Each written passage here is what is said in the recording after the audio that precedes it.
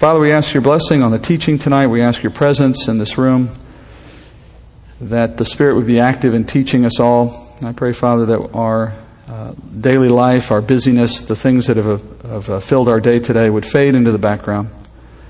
I pray that the things that concern us at our work, our home, our school, our family, the things that are on our hearts right now, Father, would be put at rest and peace just for a time, if not forever. And that in the time that we have, Father, our focus would be entirely on you and on what you're teaching us about our important future to come. And may we enter into that time as it arrives, thinking about how you prepared us in your word and all the more joyful for it. We pray this in Jesus' name. Amen. All right, we're going back into Ezekiel 44. We're going to finish the chapter, move into chapter 45 tonight. So I'm not going to give a lot of background. We're just going to dive right in. We know where we are. We're looking at the temple. We know when this is. It's in the kingdom.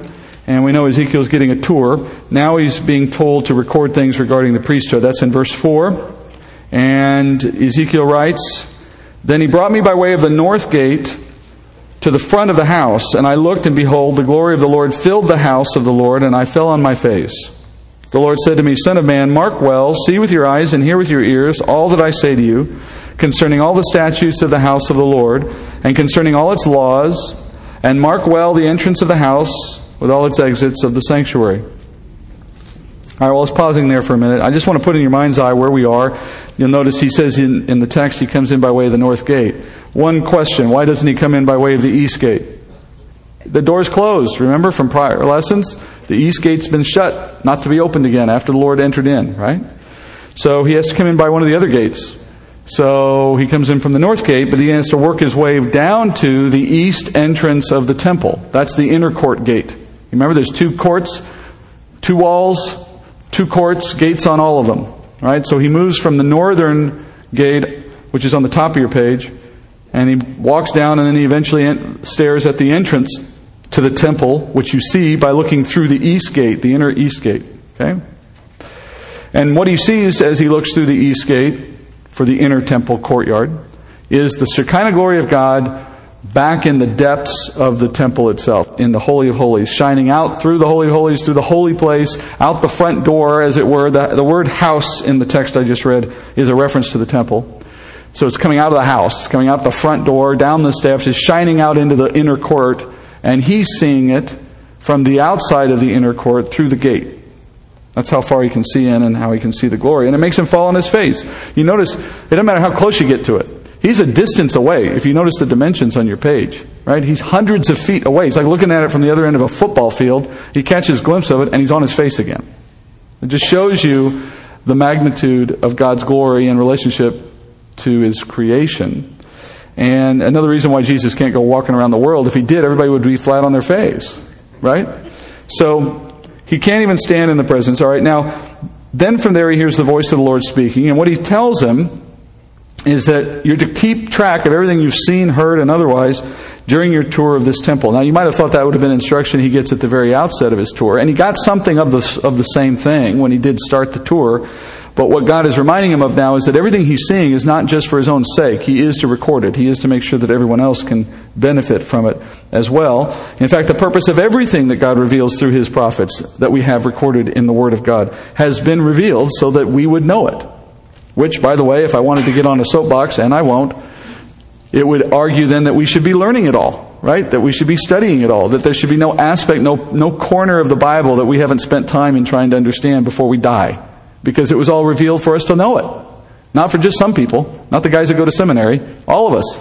Right? And the irony is the guys that go to seminary don't learn most of it. So, anyway, I did get on my soapbox there for a minute, didn't I? Anyway, beyond the temple itself, the Lord also has a message for the people of Israel regarding how they have dealt with the previous temple. And He uses this moment to just mention that. So in a sense, we've moved out of the future and popped back into the present time of Ezekiel's day. And God is speaking to the Israel of that day just for a moment. That's in verse 6. He says, "You shall say to the rebellious ones, to the house of Israel, Thus says the Lord God, Enough of all your abominations, O house of Israel. When you brought in foreigners, uncircumcised in heart and uncircumcised in flesh, to be in my sanctuary, to profane it, even my house, when you offered my food, the fat and the blood, for they made my covenant void. This in addition to all your abominations. And you have not kept charge of my holy things yourselves, but you have set foreigners to keep charge of my sanctuary. Thus says the Lord God, no foreigner, uncircumcised in heart and uncircumcised in flesh, of all the foreigners who are among the sons of Israel, shall enter my sanctuary. So in Ezekiel's day, speaking of the time of when Ezekiel lived, and apparently in generations prior to that, the people of Israel had committed just uncountable abominations. The prior chapters in this book are a record of many of those things. We've covered that, so we're not going to go back through it again. But now what the Lord says is, in contrast to the glory of the kingdom temple, He says, you are just continuing in abominations in my existing temple back in that day, the one that was about to be destroyed or had been destroyed. And He says to the people of Israel, you're no longer going to go on with your abominations. Now, it's a bit of irony in that, because by the time this is being written, the temple's gone. Right? This is after it's been destroyed. But the fact that He says you're no longer going to do it is a way of saying, the next time you get a temple, you won't make these mistakes again. All right? And as an example of the things they did, He says, the people of Israel used to bring foreigners who were uncircumcised in heart and spirit, or heart and flesh, into the temple. Now, to be uncircumcised in the flesh means to be Gentile, right? To put it simply. And in such, if you're uncircumcised in your body as a man, what that would mean is that you're not either Jewish or you're not in the covenant. You're an apostate. But in either event, you're not a party to the covenants of Israel in that day if you were not circumcised. That was the sign of participating in both covenants. It was the sign of the Abrahamic covenant, but it was also a command of the Mosaic covenant. So you needed to be circumcised to be in good standing as a citizen of Israel. Speaking to the men, of course. But to be uncircumcised in the spirit, or in the heart, as He says here, means to be unbelieving. To not have the Spirit of God giving you new spiritual life.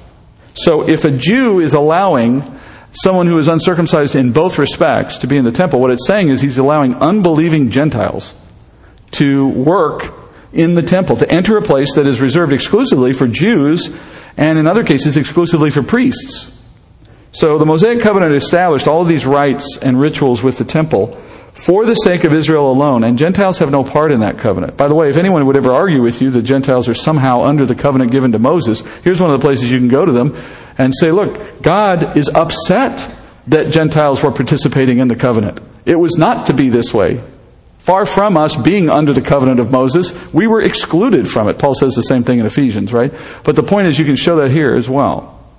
So the nation of Israel had allowed Gentiles to defile the temple, and what's more, the Lord says Gentiles were even allowed to eat of the sacred food that was reserved for the priests, the food that had been sacrificed, animals that had been sacrificed, that meat and fat was to be reserved for the priests.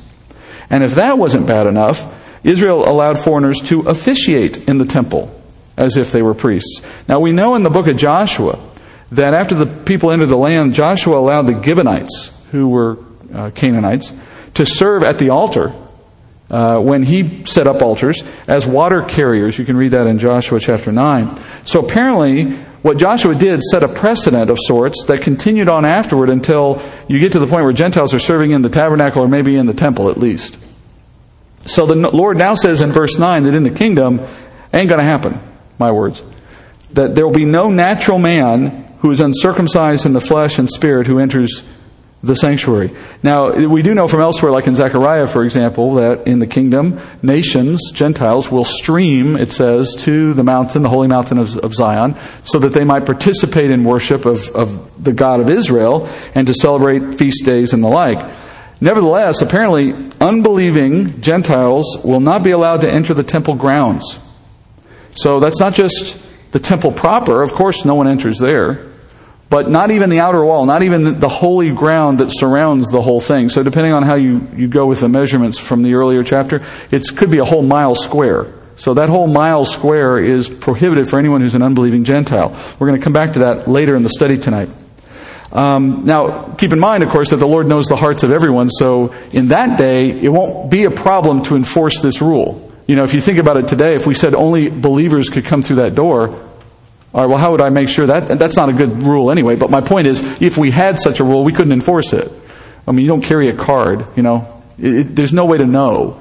So in that day, however, God will know. And so it will be perfectly enforced. And believers will not reach within those boundaries. All right, hold that thought. We come back to that later.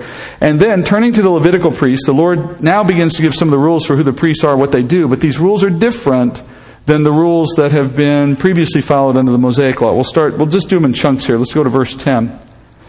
It says, "But the Levites who went far from me when Israel went astray, who went astray from me after their idols, shall bear the punishment for their iniquity.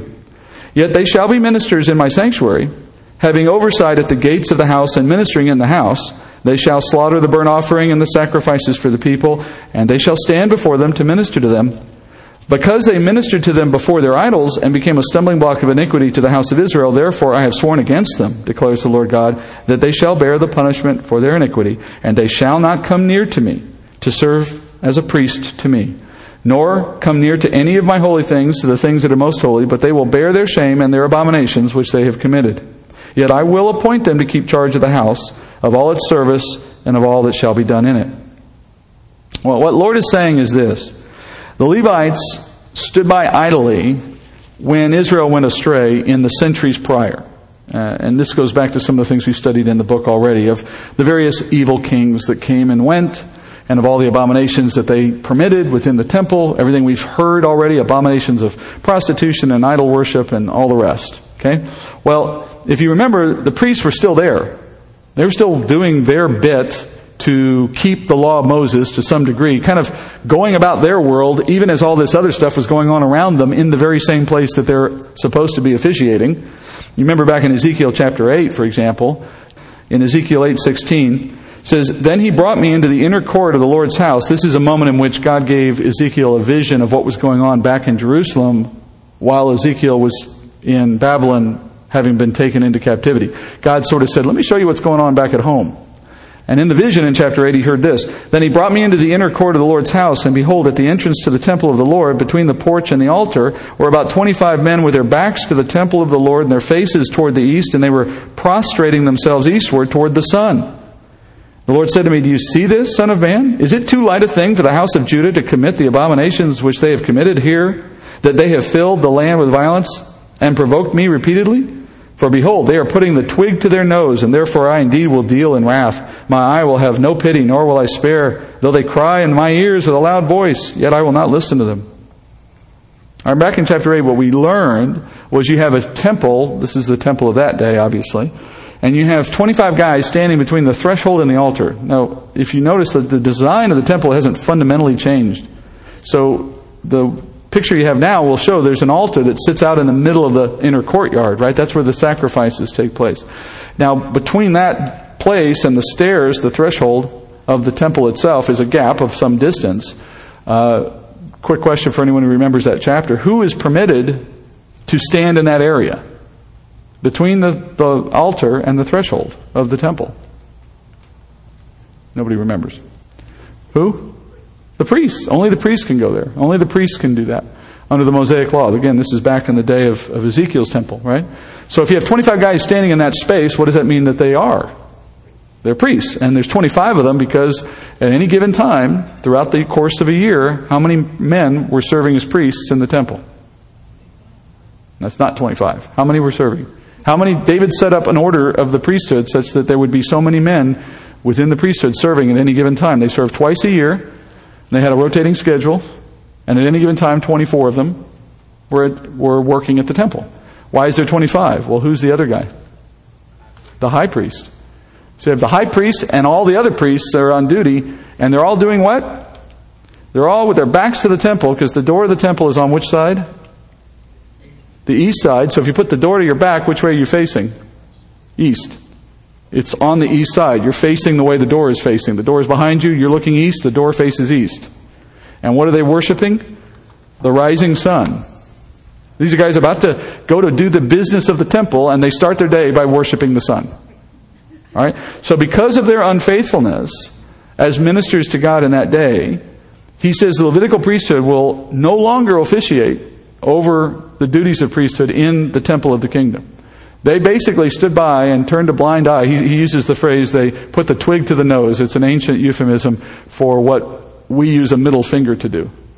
So it was a way of saying to God, blank you. daring God to do something about what they were doing in his house. That's literally what the Lord says to them. And so he says to them, well, you know what? I'm going to get the last word about this. And when you cry to me because of what's coming, I'm not even going to listen to you. Right? So that's the judgment that Nebuchadnezzar eventually brought. But at this stage in the book, he was explaining to Ezekiel all the things that were happening, which were going to be responsible for the judgment. Now what you're hearing is there is a longer lasting consequence for the Levitical priesthood. Notice in verse 13, the Lord says, they shall never come near him. Now that is different than under the Mosaic law. All right? Under the Mosaic law, the offerer who brings their sacrifice to the temple was responsible for killing their own animal, and then the priest would take it from there. So you had to, if you brought a lamb for your sacrifice, you killed the lamb right there in the temple. The man did. Women weren't allowed at that point. It was only the men. But they would slit the throat of the animal, and then the priesthood picked it up from that point. Then the priest would take the animal and prepare it for burning, and take the blood and sprinkle it, and then take the blood into the holy place and do, they had all that part of the process. That's why you couldn't go past the altar. Priests were on the other side of the altar going into the temple. The worshiper stayed on this side of the altar and handed off the animal after they killed it. All right? In the kingdom, though, what we just read says that priests will no longer have that job. They will have oversight of the house, the gates. They're going to be the caretakers, the janitors. They get the key. They open it at night. They close it. They're going to have a job. They will. But notice what he also says they will do. They will slaughter the animals, and they will minister to the people who come to worship there. They will be there. They will be like a pastor to the people who come there. But you could say, in a sense, now they're going to do the dirty work, ministering in those ways. So who's going to be responsible to take it from there? Well, that's one particular family of priests now have that duty. And it starts in verse 15. He says, but the Levitical priests, the sons of Zadok, who kept charge of my sanctuary when the sons of Israel went astray from me, shall come near to me to minister to me, and they shall stand before me to offer me the fat and the blood, declares the Lord God. They shall enter my sanctuary. They shall come near to my table to minister to me and keep my charge. So the Levitical priests, remember, priesthood starts under Levi, the Levites, and then under Levi, the sons of Aaron. And then after that, you get sons of Aaron. Over time leads you down to one particular son of Zadok. So Zadok is one family line out of one family line out of all of the Levitical priests. He is known as the high priest who remained loyal to David back when David was contending with Saul's house and his family line for the control of the throne after Saul's death. Remember, there's a point in that story where David flees from Absalom, who is trying to hold on to the throne, trying to inherit the throne from Saul. And and Absalom is successful initially in getting the people of Israel, particularly those in Jerusalem, to rally behind his cause against David. This is after David's been anointed, long after David was anointed by Samuel. And there's a moment in which David is having to escape Jerusalem because he's not got the strength to withstand Absalom's press to get the throne, and the people are on Absalom's side, so David has no choice but to flee for a time. And we read this in 2 Samuel 15:23. It says, while all the country was weeping with a loud voice, all the people passed over. The king also passed over the brook of Kidron, and all the people passed over toward the way of the wilderness. A quick geography lesson. Jerusalem sits on a mountain. That mountain is a series of peaks and valleys. And the temple, what we think of today as the old city of Jerusalem, where the city of David was, sits on a particular mountain range called Mount Moriah. And on the east side is a very steep valley called the Kidron Valley. And if you go down that Kidron Valley and come up the other side, you're on the Mount of Olives. Okay? He just crossed, it says, the brook of Kidron, which was in the little water that went down the middle of the Kidron Valley. So he just exited the city on the east side, went down across the brook, went up to the Mount of Olives. He's escaping. And it says all the people were weeping to watch him leave, those who were his supporters. Verse 24, now behold, Zadok also came, and all the Levites with him, carrying the ark of the covenant of God. And they set down the ark of God. And Abiathar came up until all the people had finished passing from the city. The king, this is David, said to Zadok, return the ark of God to the city. If I find favor in the sight of the Lord, then he will bring me back again and show me both it and his habitation. All right, so what Zadok did was bring out the ark and say, look, I'm on your side. I'm bringing this with you. Wherever you go, I should go. And because of his faithfulness, the Lord is now saying Zadok and his sons will be the only priests who have the authority to do what a priest should do in the case of the temple, right? By the way, there's a great picture in that story of our time now in the church, in that David's departure from Jerusalem pictures Jesus being rejected by his own people when he comes to give them the throne, and when he comes to be on the throne for the first time. Because of his rejection, Jesus departs the city, as did David. And David's command to the priests to remain behind with the ark, not come with me, but stay here, he says. It pictures Christ telling the church that we will remain behind on earth for a time, and the glory of the Lord dwells in us. We are, like the ark was, the dwelling place of God's glory for a time, in Christ's absence. While the king is not here, you stay back there, right? And just as David said the ark should remain until he returns, so does the church remain until Christ returns.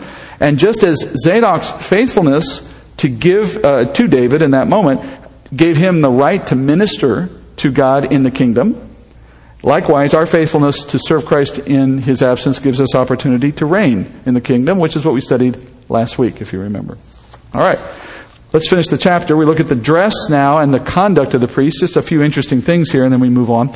Verse 17, it shall be that when they enter at the gates of the inner court, they shall be clothed with linen garments, and wool shall not be on them while they are ministering in the gates of the inner court and in the house. Linen turbans shall be on their heads, and linen undergarments shall be on their loins, and they shall not gird themselves with anything which makes them sweat. And those who live in San Antonio said, Amen.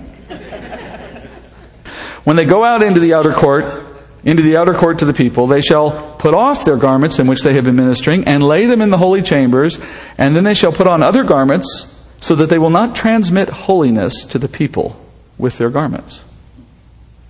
Now, let's start with the dress here. It says everything that the priests of Zadok wear has to be linen, not wool. And there's some theory for this, and I don't, it's a little speculative, but it does make some sense. First of all, linen is a product of plants, whereas wool is a product of animals. And you could say that because God used animal skins to cover the very first sin of Adam and woman, that it forevermore represents a covering of sin in that respect. Linen, on the other hand, is always the picture Scripture uses for purity. We're dressed in white linen as a sign or as a symbol of our being clothed in Christ's righteousness. That's the way those two symbols are often used. So animal skins come with the sense of an atoning covering of sin, whereas linen comes with the picture of righteousness appropriated by Christ or from Christ to us. And so it would make sense that perhaps he wants his priests who minister to him to be seen as having been clothed in righteousness, not needing atonement, not needing covering. That's one theory, anyway. Then you have, but the simpler theory says, well, because you sweat in wool. And it says you can't sweat. Because when you sweat, literally that made somebody unclean for the job of priest. So it could just be as simple as, I want you light and comfortable. Okay. The more interesting and the more important piece of all this is priests can't take their garments out of the temple. Now, if you remember back to when we had the visuals of the temple, there was that one visual where you have the temple proper in the inner court, but on either side were those tall buildings, 3-story buildings, that priests were in on the sides. Remember, that was that was the way you could enter in. And that's where the priestly quarters were. Well, that's where they're going to go in. It's like their locker room, I said back then. And that's exactly what they are. They're locker rooms. You go in there, you take your garments off, you stick them in the locker, lock it, go off, pick up your gym bag and say, I'll see you tomorrow, Harry. And you walk out the door. And they did their job that way. I mean, it's very much probably like that. The Lord says He doesn't want them to walk out. Remember, if they walked through that long chamber that was on either side of the temple where they found their quarters, if they walked out, where do they end up? Remember, it was an exit through and out into the outer court, from which then they could go outside entirely. Well, priests would only be the ones to go in those buildings. So if you walked out that building into the outer court dressed like everybody else, you just blend in. At that point, you're just another person in the outer court. The Lord says that's how He wants it to be. He doesn't want these guys to walk out in the robes, the garments that they were wearing when they walked into the holy place and they saw the glory of God. Now remember what it did to Ezekiel, right? He's falling on his face. They're in some way able to minister in those circumstances without losing composure. But when they come out of that place, they change their clothing. Now, the Lord says in verse 19, He does not want the priest to transmit their holiness to the people. The word transmit is not found in the original Hebrew. In fact, the Septuagint says it this way, so that they shall not sanctify the people. All right? So by that, what you're hearing there is this. God does not want to expose the common man outside the temple to what the priests had experienced as they entered into the presence of God. And what that suggests is that perhaps the clothing will radiate as Moses' face did when he entered into the presence of God in the tent of meeting in the desert. If that's true, then here's what that's saying. That God does not want those who cannot enter in to see the effect that it has on those who did. And principally then that would refer to the unbeliever. Remember we said unbelievers can't enter into this place. So an unbeliever now will not see the glory of God, nor will they see anything reflective of the glory of God on those who did see the glory of God, if that's indeed what this means, and I believe it does. Now from that detail, what you're beginning to see is the requirement for faith in the kingdom, just as it is today, just as it has always been. And by that I mean this. Students of the Bible naturally start to wonder as you get into the topic of the kingdom and some of these details, you start to wonder, how could it be that in that world to come, you're going to have a world ruled by Christ and all that comes with it, and yet you're still going to have unbelievers? Now you might understand how unbelievers start. I mean, we get the whole point that natural people have babies and babies are unbelieving when they're born, and okay, we get that. But the problem is, why would such a person who is born into that world as an unbeliever, like all people are born as unbelievers, how do they stay that way? That's the question, right? How does that person, exposed to this world that we're hearing about, how do they not look at it and go, clearly Jesus is real, clearly this is all true, how could I not believe it? Well, most assume things that are not true about that world, which is why they have that expectation that everyone should just naturally catch on. Well, we already addressed some of these, like, for example, the common misconception that you're going to see Jesus. That's one of the first ones that people have to get reoriented on, right? If you're never going to see Him, that is, we just learned, not only will you not see Him, you won't see His glory, you won't even be in the room, you won't even be in the court, you won't even be anywhere near it. Ever, if you're unbelieving. All right, so you're never going to see anything. There aren't going to be pictures of Him. It's not like there's going to be a TV screen that's, like a webcam always focused on the Shekinah glory. You can just see it at 20. I mean, that's just silliness, right? We're not going to have any visual proof of what's going on in that giant building up there on the top of that giant mountain that no one is allowed to go near. Okay? So that's one thing you have to deal with. That takes that out of the way. What about, supernatural displays? There's going to be all kinds of supernatural stuff happening. Well, no. Has anything we've read talked about, people levitating and the Red Sea getting parted every day at noon? I mean, right? There's no supernatural displays in the kingdom. None that we've heard of. None whatsoever. You're not walking through walls. You're not flying. You're just normal people without sin. Right? The way the life of the world will work. You'll have people in government. You'll have rule. You'll have authority. You'll have order. You'll have regular life. Now, yeah, there's some things about that regular life that's different than what we know. But keep in mind, we're talking about people who've been born into that world. They don't have our world as their comparison. They only know what they know, which is what they've experienced from birth, which is just what they'll take for granted. It's the world they've been born into. It's how the world works. None of that, in and of itself, would tell you anything about God or convince you concerning these things, would it? And then you have this fact of glorified people living among unglorified people. That is, we'll be there having been resurrected into a body that never dies. They'll have been born into that world, into a body of sin that still dies. And then that becomes a point for some to say, well, clearly when they see us and they talk to us and they see how we don't die and they do die, I mean, that's going to make them want to ask some questions, right? Surely that would be enough to get them to think about faith. But if you think about all of these things for a little while, including that last point, you come to realize these things are not only not true in the kingdom, they are not going to lead anyone to salvation. Hebrews says this in 11:1. Faith is the assurance of things hoped for, the conviction of things not seen. And Paul adds in Romans 8:24, for in hope we have been saved, but hope that is seen is not hope. For who hopes for what he already sees? In other words, what the Bible says is that faith is an expression, listen to this definition, it's an expression of hope. Faith is an expression of hope because it accepts something as true before it can be seen or experienced in reality.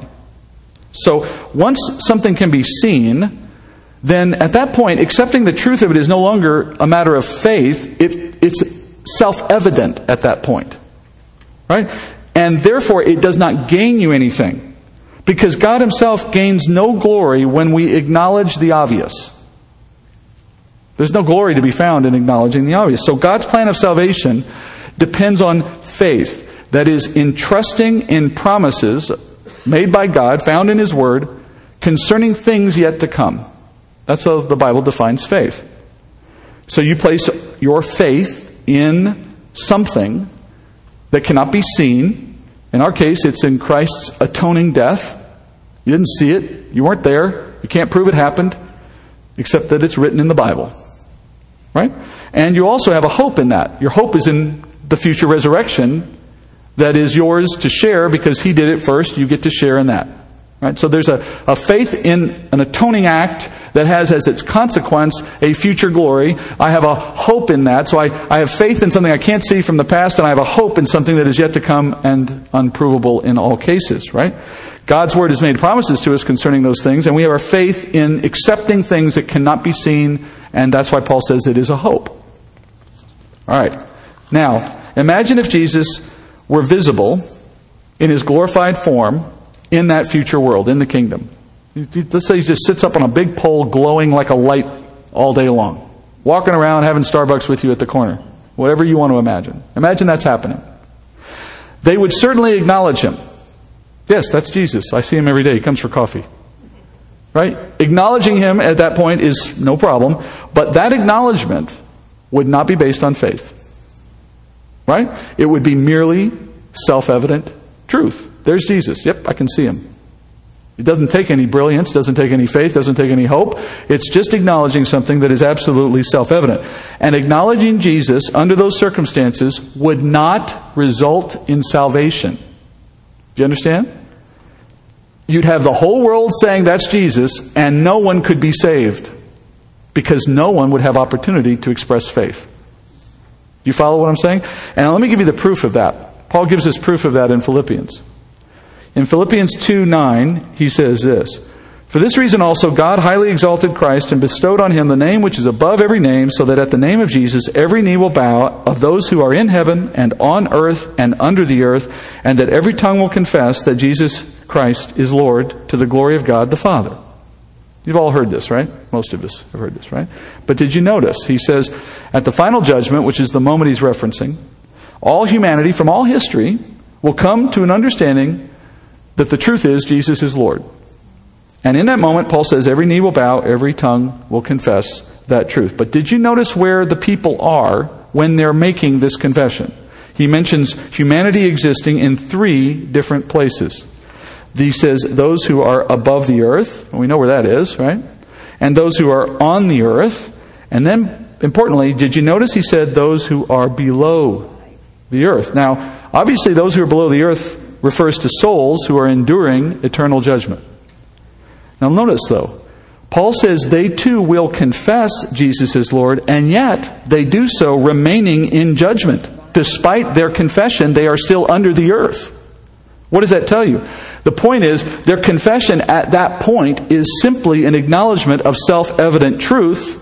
No faith will be required. They're going to be standing before their judge knowing him to be who he said he is.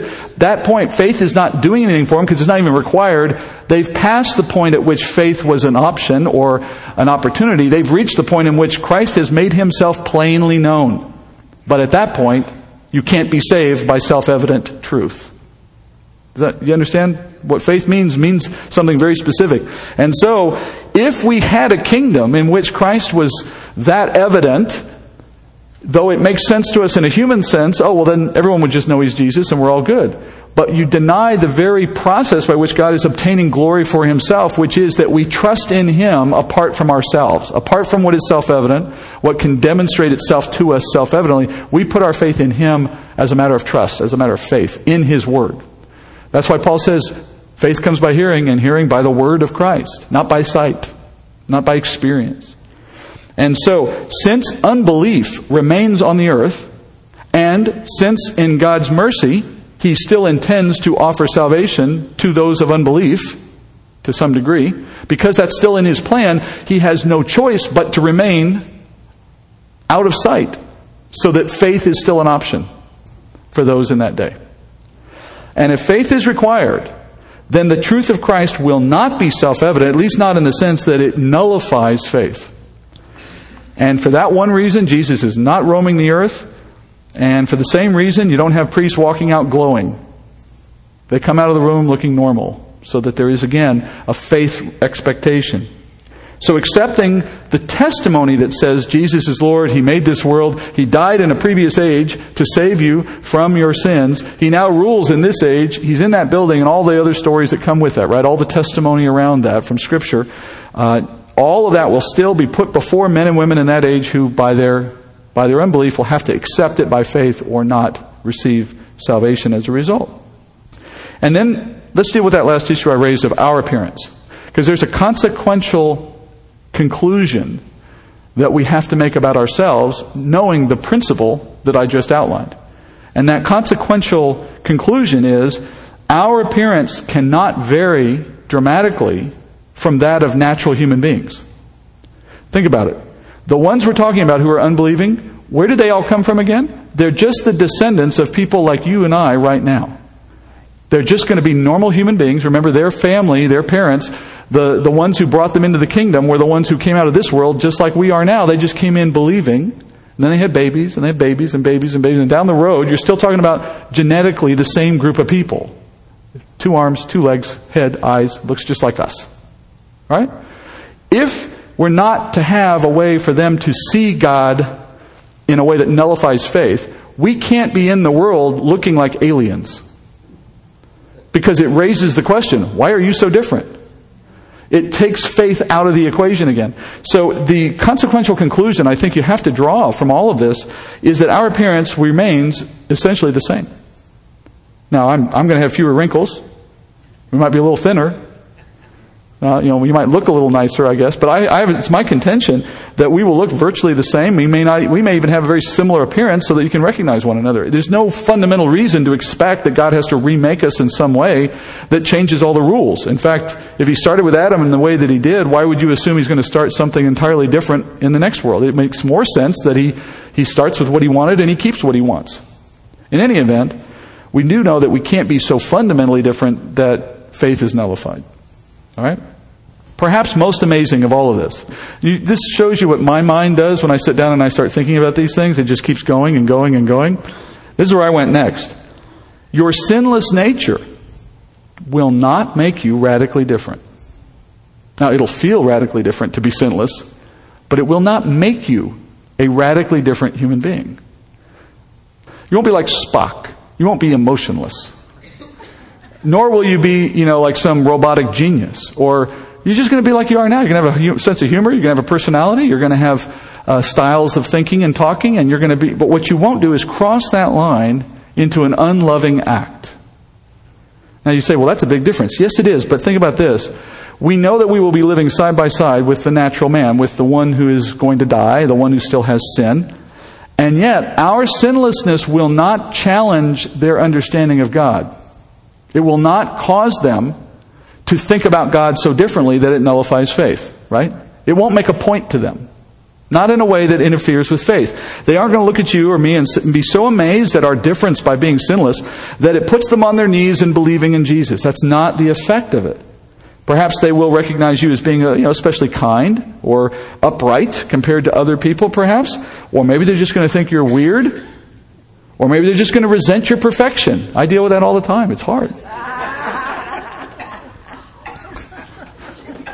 What's that? Your wife. Yeah, my wife's back there. It's like, we'll talk later, honey.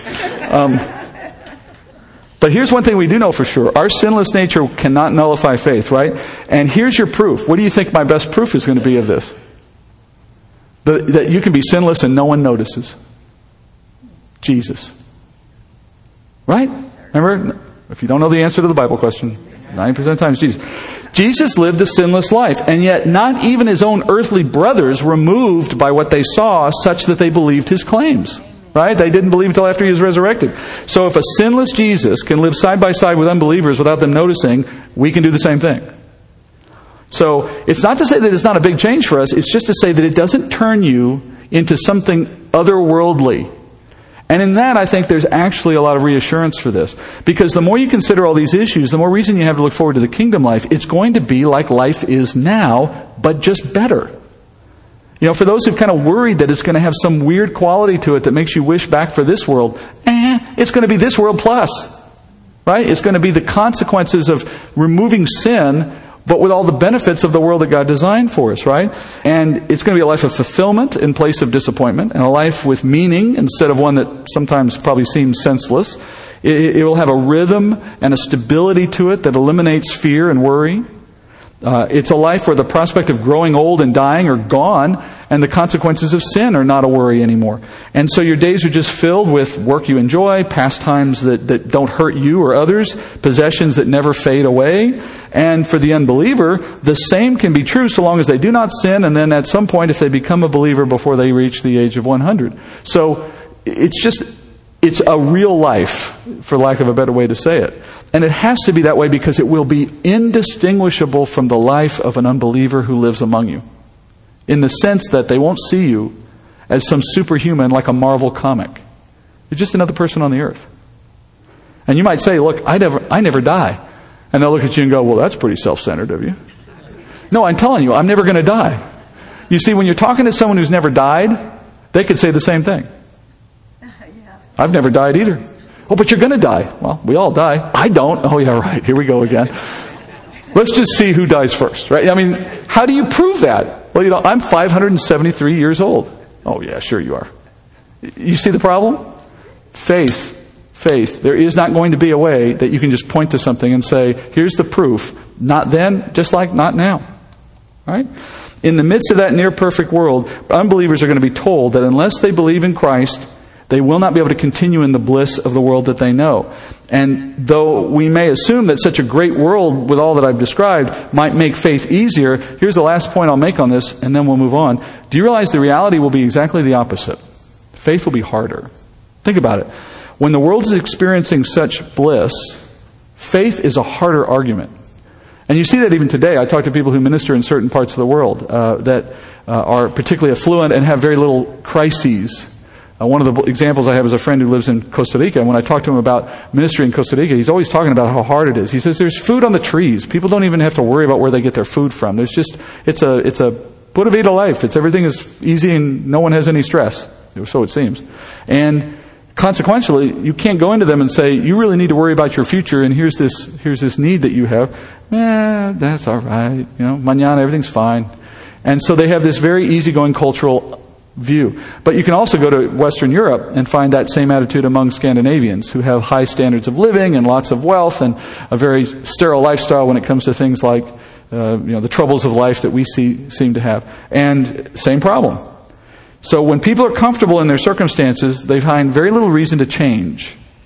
Especially not when the change is something as significant as repenting of their present way of life so they can embrace an entirely new one with Jesus. That's why you have no atheist in a foxhole kind of logic. When life's tough, people are more open to why and how do I change and so on. All right, moving back to the priests. We have a series of rules now for proper conduct which are going to raise a favorite dilemma for us here that's come up in weeks past, and now it's really going to be a dilemma. You'll see what I mean. First of all, verse 20. The harder part comes in a little while, not just yet, but you'll see it. Verse 20, he says, also, they shall not shave their heads, yet they shall not let their locks grow long. They shall only trim the hair of their heads. Nor shall any of the priests drink wine when they enter the inner court. And they shall not marry a widow or a divorced woman, but shall take virgins from the offspring of the house of Israel, or a widow who is the widow of a priest. Moreover, they shall teach my people the difference between the holy and the profane, and cause them to discern between the unclean and the clean. In a dispute, they shall take their stand to judge. They shall judge it according to my ordinances. They shall also keep my laws and my statutes in all my appointed feasts, and sanctify my Sabbaths. All right, let's start at the top there. He says a priest can't drink on the job, can't look like a hippie, and has to marry a respectable woman. A virgin. That reference to marrying, though, raises a huge red flag because what it suggests, of course, is that these are natural men. Which brings us back to the question of whether or not all Israel is glorified. So earlier I addressed this question at an earlier point in the study by saying that Scripture indicates two things about the nature of the people of Israel in this day that appear to contradict. Now, we know the Bible isn't contradicting itself, but it appears that way because of our lack of understanding. On the one hand, you have the Bible saying that Israel will all know the Lord and all will obey Him perfectly. You find that in several places. I'll just remind you of Jeremiah 31. Starting in 31:31, which we all know, he says, "Behold, days are coming, declares the Lord, when I will make a new covenant with the house of Israel and with the house of Judah, not like the covenant which I made with their fathers in the day I took them by the hand to bring them out of the land of Egypt, my covenant which they broke, although I was a husband to them, declares the Lord. But this is the covenant which I will make with the house of Israel after those days, declares the Lord. I will put my law within them, and on their heart I will write it, and I will be their God. They shall be my people. They will not teach again each man his neighbor and each man his brother, saying, Know the Lord, for they will all know me, from the least of them to the greatest of them, for I will forgive their iniquity, and their sin I will remember no more." That's just one example. There's others in which we read that said Israel will keep the commandments and keep the statutes and the ordinances without fail. They will all keep them, the Bible says elsewhere. Perfect knowledge of God. Notice he says they aren't going to be teaching each other to know the Lord. Perfect obedience to the law is also part of what we hear. And yet here we hear the Lord saying that there's a rule for who they marry. Now, if they're marrying, that means that, according to what Jesus said in Matthew 22:30, he says those who are glorified will be like the angels, not marrying or given into marriage. So if they're glorified, there wouldn't be a need to tell them who they could marry. If they're being married and given into marriage, then they're not glorified, they're natural. But if they're natural, how is it that they can say that they keep the law perfectly and that they all know the Lord? Furthermore, you notice you have a reference to the descendants of the priests of Zadok who are judging over others and settling disputes over others. Well, here again, in verse 23, they have to explain to Israel the difference between what is holy and profane. I mean, that's pretty basic kinds of teaching, right? Discerning between clean and unclean, good and wrong, basically. Verse 24, we're told the priests judge over the disputes. Look, sinless people, glorified people, don't need you to judge over their disputes or to keep them from fighting with each other, right? Or to even be taught what's right and what's wrong.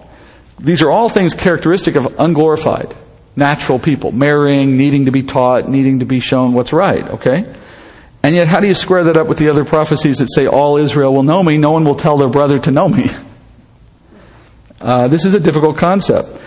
It somehow must be true that Israel fully knows and obeys the Lord in the kingdom, and yet, at the same time, they have priests who need wives, judgment, and instruction, or priests that need to give judgment and instruction. Now, at the very least, we know that the Old Testament saints who are in this kingdom have to be glorified because they're dead. Right? Anyone who's dead who shows up has to be resurrected. So, at least some of them will have to be glorified. But now the prospect seems to be out there that there's going to be natural Jews who don't come into the kingdom glorified but are reproducing, or so it would seem. It gets worse. Verse 25. They shall not go to a dead person to defile themselves. However, for father, for mother, for son, for daughter, for brother, or for a sister who's not had a husband, they may defile themselves. After he is cleansed, 7 days shall elapse for him. On the day that he goes into the sanctuary, into the inner court to minister to the sanctuary, he shall offer his sin offering, declares the Lord God. And it shall be with regard to an inheritance for them, that I am their inheritance, and you shall give them no possession in Israel. I am their possession. They shall eat the grain offering, the sin offering, and the guilt offering, and every devoted thing in Israel shall be theirs. The first of all the first fruits of every kind, and every contribution of every kind, from all your contributions, shall be for the priests. You shall also give to the priests the first of your dough, to cause a blessing to rest on your house. The priest shall not eat any bird or beast that has died a natural death or has been torn to pieces. All right, well, verse 25. Lord says priests can't go visit a dead body unless that dead body is part of their family. Well, here again, only natural. And now it gets worse. Only natural, unsaved people die. Remember?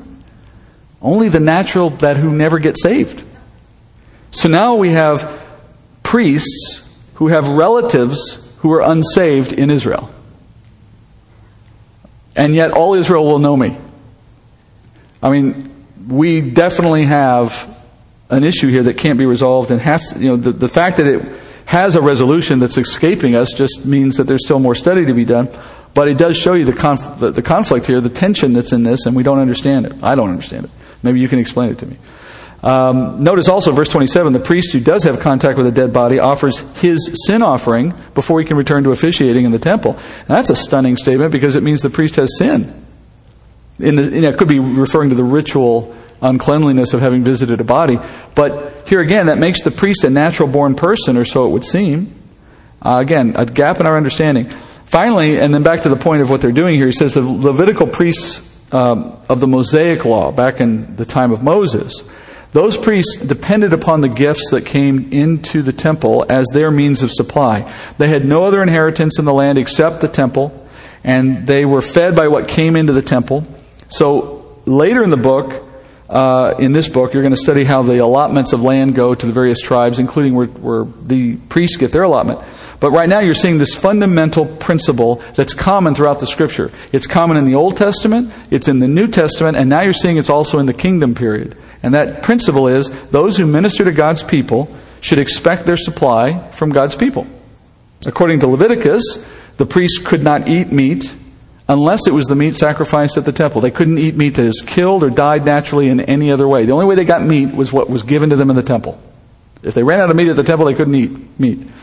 In the New Testament, you see that principle applied as Paul explains it, for what it's worth, for anyone who just wants a reminder. In 1 Corinthians 9:13, he says, "Do you not know that those who perform sacred services eat the food of the temple," referring to the priests, "and those who attend regularly to the altar have their share from the altar?" Then he makes a New Testament application. He says, "So also, the Lord directs that those who proclaim the gospel get their living from the gospel." That was a teaching of Scripture that I found very convicting until I quit my job. It was the idea that, bivocational ministry has a place to a degree, but there is this biblical principle that the Lord directs those who proclaim the gospel to get their living from the gospel. And the principle is actually to the benefit of the body. The idea is that you free someone's time up so that their time is devoted wholly to the needs of serving the body with their spiritual gift. It doesn't help them or you to have them working half-time doing something else that's not ministerial. It's just cut down their service to the body. And any body that's being served, at any size, frankly, has enough wherewithal to help the one person who's serving them in ministry, or the three, or whatever the needs are, if it's handled right. That's the principle. So you have the principle in the Old Testament where the priests were dependent on the people who worship to bring their needs to the temple. You have the New Testament principle, which I just articulated, and you have it in the kingdom, such that the priests in the temple receive the first fruits of the people of Israel as their payment. And as he repeats here, they also can't eat meat except that which is provided at the temple. And as we learn later, they're actually living in the temple grounds or in the larger area around the temple.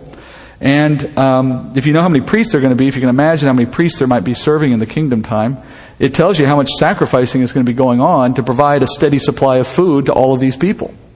A lot of activity. All right, we have about too much to do in 5 minutes. So what I'm going to do is just get halfway into chapter 45.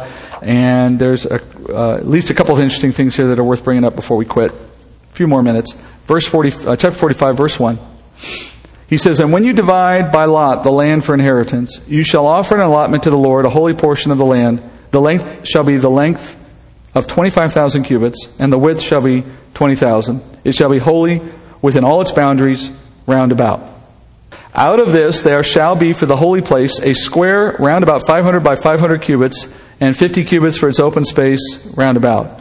From this area you shall measure a length of 25,000 cubits and a width of 10,000 cubits, and it shall be the sanctuary, the most holy place.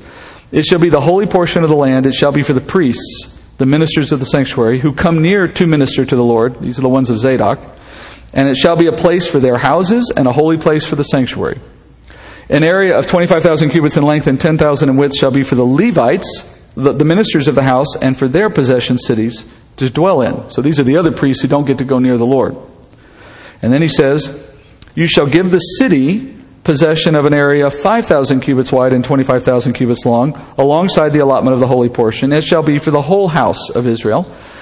The prince," and that's David, of course, "shall have land on either side of the holy allotment, and the property of the city adjacent to the holy allotment and the property of the city, on the west side toward the west, and on the east side toward the east, and in length comparable to one of the portions, from the west border to the east border. This shall be his land for a possession in Israel. So my princes shall no longer oppress my people, but they shall give the rest of the land to the house of Israel according to their tribes." All right, so we don't have to repeat too much here. But you notice he kind of maps it all out. Just to give you some general idea here, we're talking about an area that's about 8.3 miles by 6.6 miles. All right? And this is the Lord starting to allot the land to the members of the tribes of Israel, starting with the Levites, with the priests, both Zadok and the rest. And notice at the very beginning of the passage I read, verse 1, he says, when you divide by lot the land for inheritance. Did you catch that? So when the time comes for the people of Israel to start dividing up the land in the kingdom, to know what tribe gets what areas of land, and presumably maybe within the tribe who gets what, and within the families who get what, right? That's all going to be done by lot. Lot is a way of referencing a system of dice, if you will, right? So they're going, obviously the Lord is the one who's going to be assigning the amounts to whomever. He's going to reflect His will in the controlling of the dice, so that the dice show the will of God in the outcomes. All right? Now, why didn't He just publish all that in the book? Why didn't He just say, here's what everyone gets? Well, I have two reasons. First, the allocation is going to be a reflection of the obedience of the various tribes. There's going to be some rationale behind God in His judgment for who gets what. It's not random, it's not equal. Right? There's going to be some assessment. And at the time the book of Ezekiel is being written, their record of obedience is not done yet. So He waits to the end so that He can show the full effect of the obedience of the tribes of Israel. Secondly, if they did know this allocation in advance, it likely would have just caused strife among the tribes in the present age to know in advance that somebody's got a hand over the other in what's coming. All right? So at that time they're going to throw lots, and the Lord's going to tell them at that point. He says, before you do that though, or as you do that, He says, I want to tell you right up front what the priests are getting and what David and the princes are getting. And He carves out this 8 by 6 mile space, and then He divides it up as you saw. Top third holds the temple and its holy space, and then the priests of Zadok live around it. Middle section is for the city of Jerusalem. We don't know much about the city except that it's the possession of all Israel. Final bottom third there is for the non-Zadok Levites. And then you have David on either side. And you notice it says that it will be of a size equal to the width of the allotment. What it's saying is he's got a 25,000 by 20,000 allotment on either side, though for him and for his princes. That is for the others who lead underneath him. It could mean his senior leadership. Maybe it's a reference to the apostles and their leadership over the tribes. We're not sure. It's probably not a huge number of people, whatever it is. But the total space that we just defined for David amounts to about the size of Salt Lake City today. So the entire city of Salt Lake, if you can take that much land, if you know that city, for example, it's also about the size of Charleston, South Carolina. They're both about the same size. That land is divided among a handful of people, which indicates how richly the Lord is awarding those who serve Him well in that time. When we come back next time, we're going to look at how the offerings for the feast days are given, and there's some interesting parallels, but we'll be able to move through that relatively quickly and finish out this chapter and get into the next few. Given the fact that I had more tonight than I expected to have, as I looked at, my mind just started doing that little bit of sidebar stuff, and I ended up with those extra. I hope that extra stuff was worth it. But anyway, that probably kicks us out another week or two. So I think we're going to be at least, I know next week for sure, but at least probably a week after that. So it's a moving target, as it always is with me. So that's all right. Well, we have the time. We might as well take advantage of it. So for those who are trying to figure out when they stop coming, I'd say you have at least 2 more weeks. Because I don't think I'm going to get 45, 46, 47, and 48 next week. And why would I want to anyway? That seems like a lot. Dear Lord, we thank You, Father, for making the kingdom so real to us now. For all that it will do to help us see this world in the proper light. And we thank You, Father, that You have shined Your face upon us and given us the mercy of Your grace so that we would know You by faith. And we thank You, Father, that we have opportunity to reign with You in a day to come. And as we learned last week, Father, we do pray that You give us a heart and a desire to serve You well now. We don't want to miss out on the opportunities to serve You even more in the kingdom. And Father, we thank You for this study and the continuation of it in the weeks to come. We pray in Jesus' name. Amen.